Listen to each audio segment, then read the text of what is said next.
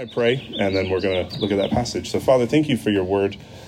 Lord, we're just so grateful that you've given it to us. We're grateful that it trains us, it corrects us, it encourages us. And Lord, through your word, your Holy Spirit speaks to us. And so we pray that you would do that this morning. In Jesus' name, amen.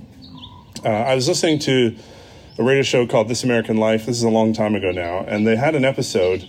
I don't think basically the way the show is, they like pick a topic and they do 3 stories usually about that topic. I don't think the episode was about sausages, but this particular episode had a little mini episode within it. And they were talking about the Vienna Beef hot dog company out of Chicago, which is my favorite hot dog, the Vienna Beef. And what they were saying in the show is that for years and years and years, they had the same factory. So they made the same hot dogs in the same way in the same factory for generation upon generation. And they always came out perfect. They always came out exactly the right shape, the right color, the right taste. Everything just came out perfect. But they were growing, and the building was getting old, and so they built a new one. And so one day they moved all their operations from the old factory into the new one, and they recreated the same process. So all the hot dogs came out the same taste, the same shape. They came out actually maybe a little bit more efficiently, but they pretty much came out the same, except there was one problem, and the problem is the color was wrong. So it wasn't that classic color that everyone who buys these hot dogs recognizes. And so they brought in consultants. They paid tens of thousands of dollars to consultants to try and figure out why are the hot dogs not coming out the right color. And they just tried over and over and over again to try and find the solution to the problem. And they finally got to the point where they're like, okay, we just need to find some old employees to just come in and look at what we're doing. So they started calling retired employees to come in and say, just come and walk around the factory, watch us work, and let us know what we're doing wrong. And they bring this one guy in. And he had a particular job in the factory. And his job in the factory was when they sort of came off the production line, they needed to then be moved into a cooler. And the production line was on this side of the factory, and the cooler was way, way on the other side of the factory. And in the new factory, they were trying to create efficiencies. So they just put the cooler right next to where they come off the production line. And the guy, his job was he would take the racks of hot dogs and he would walk them through. It was almost like a 10 minute journey across the factory from the end of the production line to the cooler. And he goes, I know what your problem is. I know your problem is that you just walk them straight from the production line into the cooler. And they used to go for 10 minutes through this hot factory. And that would affect the color. So they're like, okay, let's try it. So they took him and they put him in a kind of warm room off to the side, and then put them in the cooler, and they came out perfect. And so they ended up cutting a hole in the side of the factory and building a warm room. So they come off the assembly line, they put them in the warm room, and then they put them in the cooler, and they solved the problem of the miscolored Vienna Beef hot dogs for all of us. So we should all be grateful that they did that. What's the point of that? Well, it's not just because I like to talk about hot dogs, though I do. The point is to get the result that you want, right, to get the output, you've got to have the input right. You've got to have the right input to get the right output. And so that's the point of that. That was the point on the radio show, actually. They were trying to make that point in the radio show. And that really stuck with me. And so to get the result you want, you've got to make sure you got the right input. And so it would follow then if your life is not going the way you want, if you don't quite have the output that you want, then you're not seeing the results you want, then you've got to look at what you're putting in. And let me put it another way. All the things that you're putting in, all your inputs, they're all perfectly designed to give you the results that you're getting. I'll put it one more way. To change the output, you've got to change the input. Okay, that's as clear as I can get. Okay, that's the point of that. And so then the question then comes, last week we talked about wisdom. Do you want to be wise? Do you want to be a wise person? Do you want to be godly? Do you want to be loving? Do you want to be kind, hospitable, grateful? Do you want to be moral? Do you want to be just? Do you want to be forgiving? Now, as you can see, I'm making the assumption that if you're a Christian, you do want those things. Those are things that you want. But if you're not a Christian, actually, you probably want most of those things too. You want to be kind. You want to be hospitable and grateful and just and forgiving. Well, the passage we're looking at today, it looks very, very intently at both the inputs and the outputs of living a life like that. That's what today's passage does. And so what we've been talking about all through this series in the book of Ephesians is how it is that God renews us. How does God take us from broken, from being in darkness, to renewing us, to bringing us into light. How does he do that? That's what we've been looking at. And what we've been saying all along is that renewal always comes from the outside in. It comes through faith in Jesus Christ. And then once it's in, it works its way out in every area of your life. So it always comes from the outside in, but then once it's in, it works itself out in every area of your life, in your attitudes, in your actions, in your relationships. And so what this text that we're looking at says is the input that we need most. The input we need to be wise, to be godly, to be grateful, to be kind, to be forgiving. The input, it says, is to be filled with the Holy Spirit. That's the input. And so we're going to answer three questions. One, what does it mean then to be filled with the Holy Spirit? So that's the input. What does it mean? Secondly, what happens when we are? And then thirdly, how then can we be filled with the Spirit? So we're going to take those in turn. So first, what does it mean to be filled with the Holy Spirit? Well, look at our text again. So just skip the first two verses and look at verse 17. It says, therefore. And that means that we have to stop then and look at what came before. And that's why verses 15 and 16 from last week are here again. And so let's go back, verse 15. Be very careful then how you live, not as unwise, but as wise, making the most of every opportunity because the days are evil. And so what's he talking about there? Well, if you were here last week, you'll remember he's talking about wisdom. And last week we defined wisdom not as knowledge. So wisdom isn't just, information that you get and you hold in there. That's not wisdom. Wisdom we defined as doing the right thing over and over and over and over and over again until it becomes automatic, until that just becomes who you are. You become the kind of person who always does that. That's what wisdom is. And Paul says to do that because the days that we're living in are evil. So he says, be wise because the days you live in are evil. And what that means is not only is there always the opportunity to do evil, but our culture actually encourages it. The culture actually calls us into doing all sorts of things that are immoral or evil. And even more than that, earlier in that passage, we saw last week that there is a darkness in all of our hearts that means we're all capable of doing evil. All of us have the capability. And so read on, verse 17, therefore, so that's what wisdom is, and that's the kind of world we live in. Therefore, do not be foolish. And what does it mean to be foolish? Well, foolish is the opposite of wisdom. It's the opposite. And so it's doing the wrong thing over and over and over and over again until it becomes automatic, right? So wisdom is doing the right thing over and over again until it becomes automatic. Foolishness is doing the wrong thing over and over again until it becomes automatic. But it's actually more than just that. So it is doing the wrong thing over and over and over again until it becomes automatic. But it's also expecting that you'll still somehow become wise. That's real foolishness. Is I'll do the wrong thing over and over and over again until that becomes automatic, but I'll still expect somehow I'll become wise. That's real foolishness. So, verse 17, therefore, do not be foolish, but understand what the Lord's will is. Do not get drunk on wine, which leads to debauchery. Instead, be filled with the Spirit. And that's our phrase, be filled with the Spirit. Now, the grammatical structure of the phrase actually means it's a command. So this is not like an option. In the same way the Bible commands us not to murder or commands children to obey their parents. See, there's a Mother's Day reference there, although the kids are gone, so it doesn't really matter. But it commands us to be filled with the Spirit. And so what is that? Well, let's look at it. Let's break the phrase down into three parts. So we're going to look at the Spirit, we're going to look at what it means to be filled, and we're going to look at that word with. So first of all, the Spirit. We don't have time to develop all of this, but the Holy Spirit is the third person of the Trinity, which means the Holy Spirit is fully God. He's a person. He's a person. And sometimes people think of the Holy Spirit as only the love between the Father and the Son, or they think of the Holy Spirit as an impersonal power or a force that you tap into, not unlike the Star Wars. And so they might think of being filled with the Spirit like the Force being with you. And, for someone who doesn't like Star Wars, I sure do make a lot of Star Wars references around here. I don't know why that is, but do you remember what Darth Vader says about Luke? Do you remember what he said? It's like one of the most famous lines in the movie. He says, the Force is strong with this one, right? He's observing Luke, and he's observing these abilities that he has. And he says, oh, the Force is strong with this one.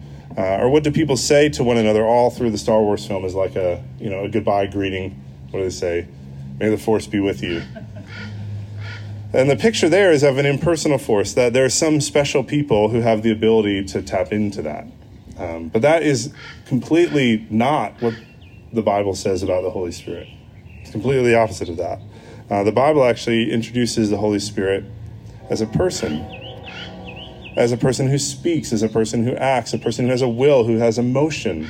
Remember, we even saw that you can grieve the Holy Spirit, who has an intellect because he actually teaches. And so in every way, the Holy Spirit is presented in the Bible alongside God the Father and God the Son as a real person, as God the Spirit. And the way the Holy Spirit is presented in the Bible is that he is the spirit of joy that flows between the Father and the Son because of the delight that they share in one another. And so the Holy Spirit is the third person of the Trinity. And so therefore, to be filled with the Spirit is to be filled with joy. If the Spirit is full of joy, to be filled with the Spirit is to be full of joy. But it's not just any old joy, it's to be caught up into the joy that flows among the Trinity. In other words, to love God the Father and love God the Son with the very love with they love one another.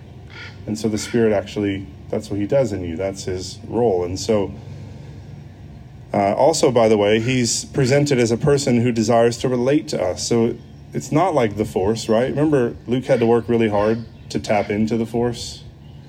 He had to really try hard to get it. That's not how the Spirit is presented to us. The Spirit is not elusive. He's not in hiding. He's not only for special people. Earlier on in Ephesians, it says that every single person who has become a Christian by faith in Jesus Christ is actually sealed with the Holy Spirit. In other words, if you're a Christian, you already have the Holy Spirit fully and completely living with you at all times in all places. And so that's who the Spirit is. He's the third person of the Trinity. He's full of joy, and he lives and dwells in you and with you at all times if you're a Christian. So that's who the Spirit is. But then notice it says to be filled. And so what is it to be filled with the Holy Spirit? Well, for starters, that the Spirit is not an abstract power. That means being filled with the Spirit is not some abstract thing. In fact, it's not a thing at all. Being filled with the Spirit means he gives you his very self. He gives you his life.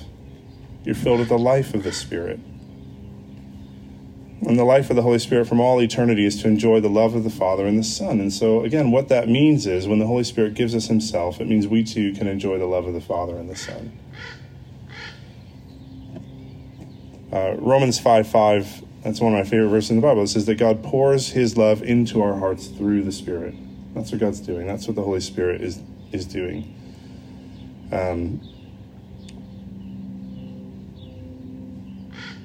Okay, let's talk about what it means to be filled with the Spirit then. So that's who the Holy Spirit is and what filling is. Let's talk about what it means to be filled with the Holy Spirit. And notice he doesn't say to be filled of the Holy Spirit. It's with the Holy Spirit. And remember, he puts this in contrast of being drunk on wine in verse 18. He says, do not get drunk on wine, which leads to debauchery. Instead, be filled with the Spirit. And so he's giving us a little contrast there. Drunk on wine, filled with the Spirit. That's the contrast. And so what's that trying to show us? Earlier this week, Emmy and I watched an old episode of I Love Lucy. Did anyone else grow up watching I Love Lucy on Nick at Night? I mean, there's some people here. I won't point them out because we can tell. They probably saw it when it was live on TV. But some of us had to watch it on reruns. And so we were watching that this week. And the episode is the one where Lucy does a commercial for Vitamita Vegemin. Do you remember that one? And Vita, I can't even say it, but she said it a million times. One of the characters points out as they're looking at the bottle, oh, this is 23% alcohol, even though it's supposed to be this health thing. And so as part of the commercial, Lucy has to drink it and say how good it tastes. And she's kind of struggling with that point of the commercial, so they make her practice it over and over and over again. She just keeps drinking this Vitamita Vegemin. And, the first time she does the commercial, she, spot on does it perfect. And then the second time she does it really well. It's just she can't get the drinking part down, and so they just make her keep drinking it. And by the end, she pretty much can't even stand up straight. And she's she can't pour the thing into the spoon, and she can't say Vitamita Vegemin anymore. It's absolutely hilarious. And the image there is that by the time she's had so much of it, she is lost control. And that's the image Paul wants us to have in mind. Someone who is drunk has lost control. And we talk about it as being under the influence, right? That's the word we use if you get pulled over. You were driving under the influence. And so what's the point of that? Well, when you're drunk, it's obvious to everyone around you. If you watch that episode, it's obvious that Lucy is drunk. It's obvious to everyone around her. And this is what Paul is saying with the contrast here. He's saying, don't get drunk on wine, which leads to debauchery. Instead, be filled with the Spirit. So here's what he's saying. He's saying, just as the effects of alcohol or other substances are so obvious to those around you, so too should be the effects of being filled with the Spirit. It should be obvious. And when you're filled with the Spirit, it should be so obvious to the people around you that actually, just like you might talk about someone who's drunk behind their back, you would talk about someone who's filled with the Spirit behind their back. That's how obvious it should be. But what they talk about is your love for other people. They talk about your love for God. They talk about your patience. They talk about your kindness. They talk about your goodness. They talk about your ability to forgive. Talk about your gratefulness. They talk about your self-control.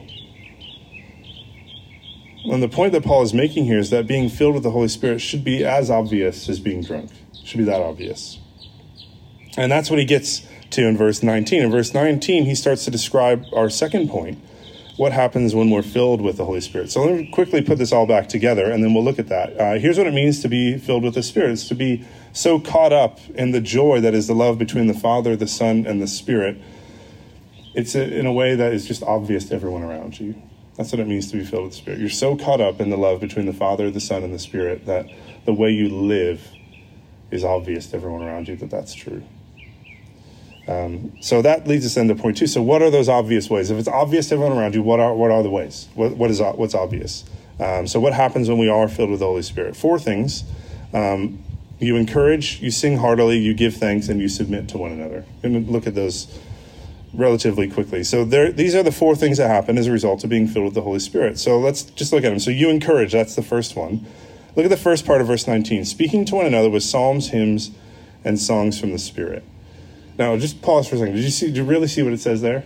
Look at it again. Look at it again.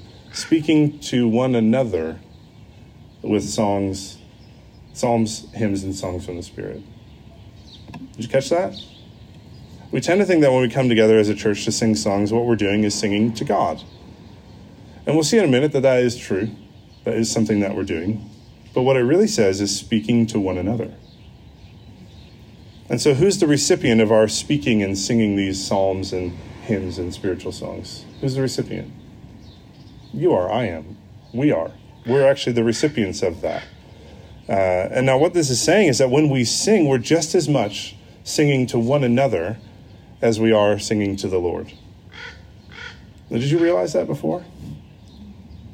That actually when we're singing to each other. That's why the band loves it when we sing loudly, by the way. So we're singing back to them. And what that's saying is that my singing loudly is actually a way that I can encourage you in your love for the Lord. So when I sing loudly, I'm encouraging you. And when you sing loudly, you're encouraging me.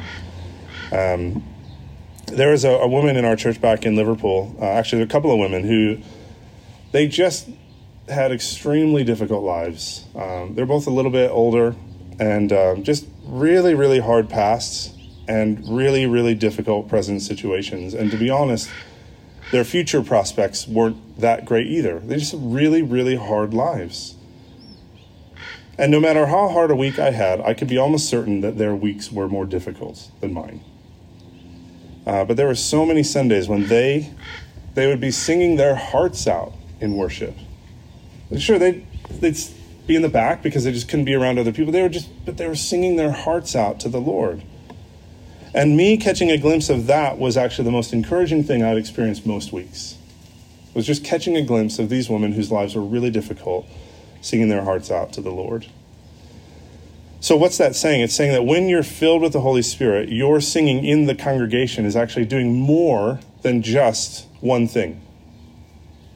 It's doing more than just one thing. So yes, it's you worshiping the Lord, but it's also you encouraging someone else, the person next to you. And so this actually has to do with our motivation for singing. So a person who is filled with the Holy Spirit sings loudly because they want to encourage others. They actually do it because they want to be an encouragement. And look, I know some of you aren't good singers, and I know that because I've stood near you. And if you've stood near me, you know that I'm not a good singer. Okay? We know this about each other. Okay? Let's just be honest. We all know this. But what this text is saying is that the louder we sing, the more encouraged everyone else in the church will be. That's what it's saying. The louder we sing, the more encouraged everyone else in the church will be. And I think that's especially true now when we have to sing 6 feet apart from one another with a mask on. We have to sing even louder to get through the mask. And so that's the first mark of being filled with the Spirit. You sing because you know your singing is an encouragement to other people. When the Spirit fills you, you're okay with being a bad singer loudly because you know that's an encouragement. That's the first thing. The second one is related. So you also sing heartily. When you're filled with the Holy Spirit, you sing heartily. Verse 19, sing and make music from your heart to the Lord. Now, the first part of verse 19, we're to sing to one another. We saw that. In this half, it says to sing from your heart to the Lord. So from your heart to the Lord. And so the recipient of our singing here is the Lord. So you see, it does double duty. It's very efficient that way. Isn't it great? Very efficient. Notice, though, it's from your heart. And so a sign that you're filled with the Spirit is that you sing from the heart. Now, throughout history, there have been what's called revivals. And a revival is when a group of people experience God moving in their hearts at the same time. In other words, a revival is when a group of people all experience the fullness of the Spirit at the same time. That's a revival. One of the most famous ones actually happened here in L.A. It went on from 1906 to 1915. So it went on for years. It happened just downtown at Azusa Street. And there's been many, many others. They still even happen today. There's revivals that are, I'm sure, happening even now as we speak. And one of the coolest ties to history I've ever had to a revival, I've never experienced one. But one of the coolest ties I've ever had to a revival, some of you will know that I went to a school named after an evangelist named D.L. Moody. And D.L. Moody used to travel the world doing revivals. So he'd be invited to go to places, and God somehow anointed his ministry. And when he would go and preach, tons of people would have this experience, this shared experience with other people. And he had done several in England, and he even did two actually, in the city we used to live in Liverpool. And I was doing some research one day into the history of D.L. Moody and his revivals in the UK. And I came across this little bit of history. And Emmy and I, when we first lived there, we lived on a street, pretty much on the corner of Crosshall Street and Victoria Street in Liverpool. Those are the cross streets. And I'm reading this thing about the history of where D.L. Moody had his first revival in Liverpool. And it was on an open piece of land on the corner of Crosshall Street and Victoria Street. It was directly across the street from we looked out our window into the place where they did the revival, which was, by the way, an open parking lot just like this. And so for about, I think it was about 3 months, they held a revival there, and they saw thousands and thousands of people come to the Lord, thousands and thousands of people be caught up into this being filled with the Holy Spirit. And so one of the marks of the revival, by the way, is singing. And so D.L. Moody had someone named Ira Sankey who used to travel around with him with this little compact organ, and he would play music. And one of the marks of a revival is singing. And so when a revival is happening in a group, the singing is what makes it obvious. And if you read the stories about these revivals, it was the singing that made the revival obvious. It was hearty singing from the heart. That as people were being filled with the Spirit, they would then sing to the Lord from their hearts. And I would love to be part of a revival. I'd love to see it happen in Los Angeles. I'd love to see it happen in our church. And it seems that the starting point of any revival is when a group of people are filled with the Spirit. That's the starting point. One more thing about singing from the heart, because I bet for a lot of us, we feel like that kind of singing, that kind of heartfelt praise is maybe a million miles away from our own personal reality. But the ability to praise like this is something that you have to cultivate. So praise it's a discipline. Just as much as confession is a discipline or prayer is a discipline. And I know that praise is a discipline because it's commanded in Scripture. So it has to be a discipline. It's something that in the beginning, or maybe even not in the beginning of being a Christian, but maybe in the middle, you have to consciously set your heart to. You have to discipline your heart and your mind not to think about the band, not to think about the Crows, or how you don't like this particular song that we sang, or the tune of it, or the arrangement of it. Discipline your heart to think about the one to whom you're singing. That's what the text says, right? The singing from the heart to the Lord. And so to discipline yourself. And so I encourage you to try that when we sing at the end of the service today, to sing to the Lord from your heart, to discipline yourself in that way. So, okay, that's enough on that. The next mark of being filled by the Spirit is that you give thanks. Verse 20, always giving thanks to God the Father for everything in the name of our Lord Jesus Christ. Now, what this is saying is the person who's filled with the Spirit is a thankful person, is a person of gratitude. And not just about some things, but about all things. Always giving thanks to God the Father for everything, it says. But let's just think about this for a minute. Why would the Spirit lead you to be thankful? Again, it says to God the Father for everything. And what is there to be thankful? What is there to be thankful to God about the chair you're sitting on? It's just a chair. It's not even a particularly nice chair. In fact, in the scale of chairs, it's pretty down near the bottom of niceness. It's not even that nice a chair. Well, here's how you can be thankful. It means you have a place to sit right now.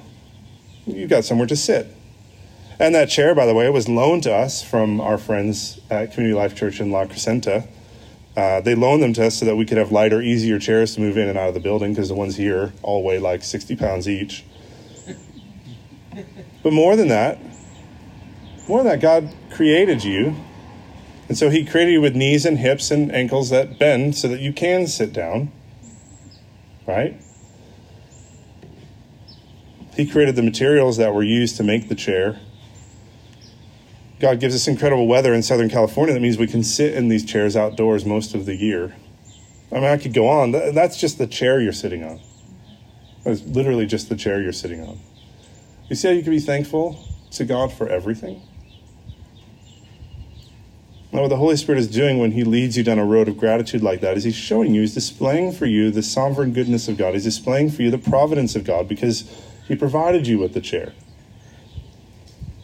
And so he's showing you God's character. So when we're thankful, we're actually experiencing and seeing a display of God's character. That's what's happening when we're thankful. And so when you become this kind of thankful person, the Holy Spirit is doing just what the Holy Spirit has always done. He's cultivating a love for the Father, a love for the Son. He's doing what he's done for all of eternity. And when you're filled with the Spirit, what that means is he's doing it in you. Okay, last one, and this will be really brief. You submit to one another. So, verse 21, submit to one another out of reverence for Christ. And so the last mark that you're filled with the Holy Spirit is that you're willing to submit your will to another person. You're willing to submit your will to another person. And this is nowhere more important than in the home.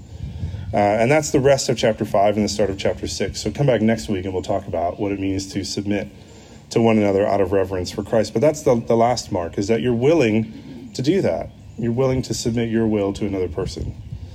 And so being filled with the Holy Spirit means to be caught up into the joy that is the love between the Father and the Son and the Spirit in a way that's obvious to everyone around you.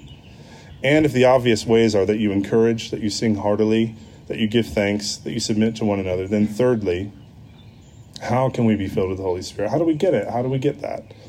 In other words, what are the inputs, right? What's the input that I need to get the output that I'm desiring? Well, I'm going to give you two very briefly. And the first one is just to apply the principle of wisdom.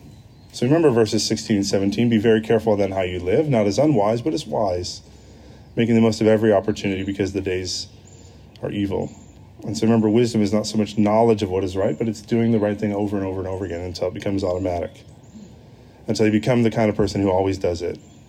And so if we apply wisdom to what we've already looked at now, if we take wisdom and apply it to this, then it means to cooperate with what you already know the Holy Spirit wants you to be and to do.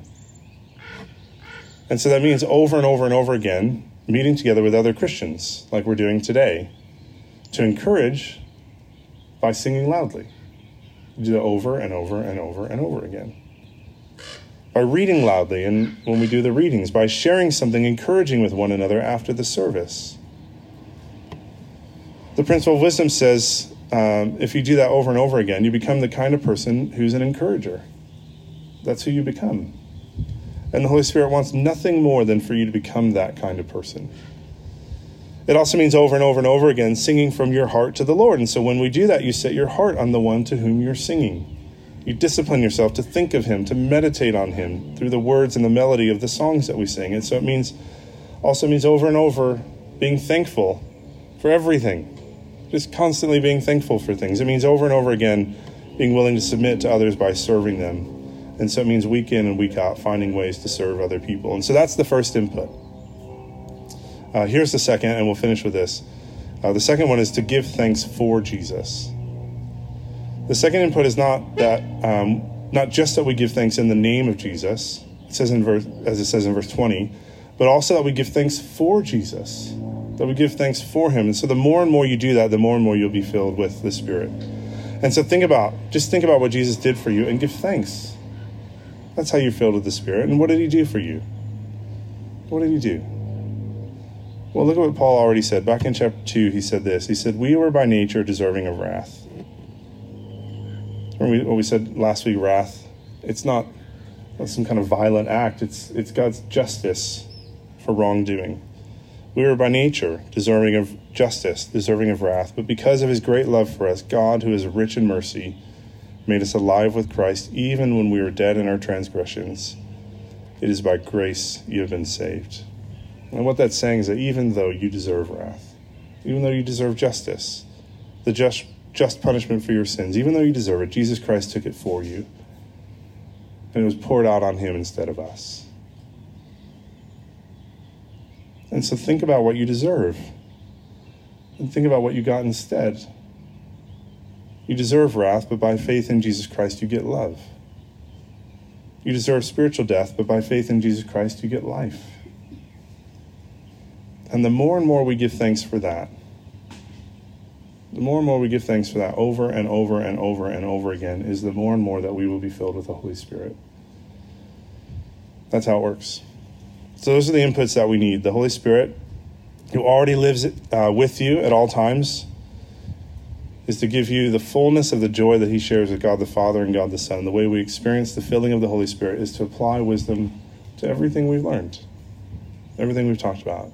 Apply it to encouragement, apply it to your singing, apply it to giving thanks, apply it to submitting to one another. And the result is you'll be filled with the Spirit. Let's pray.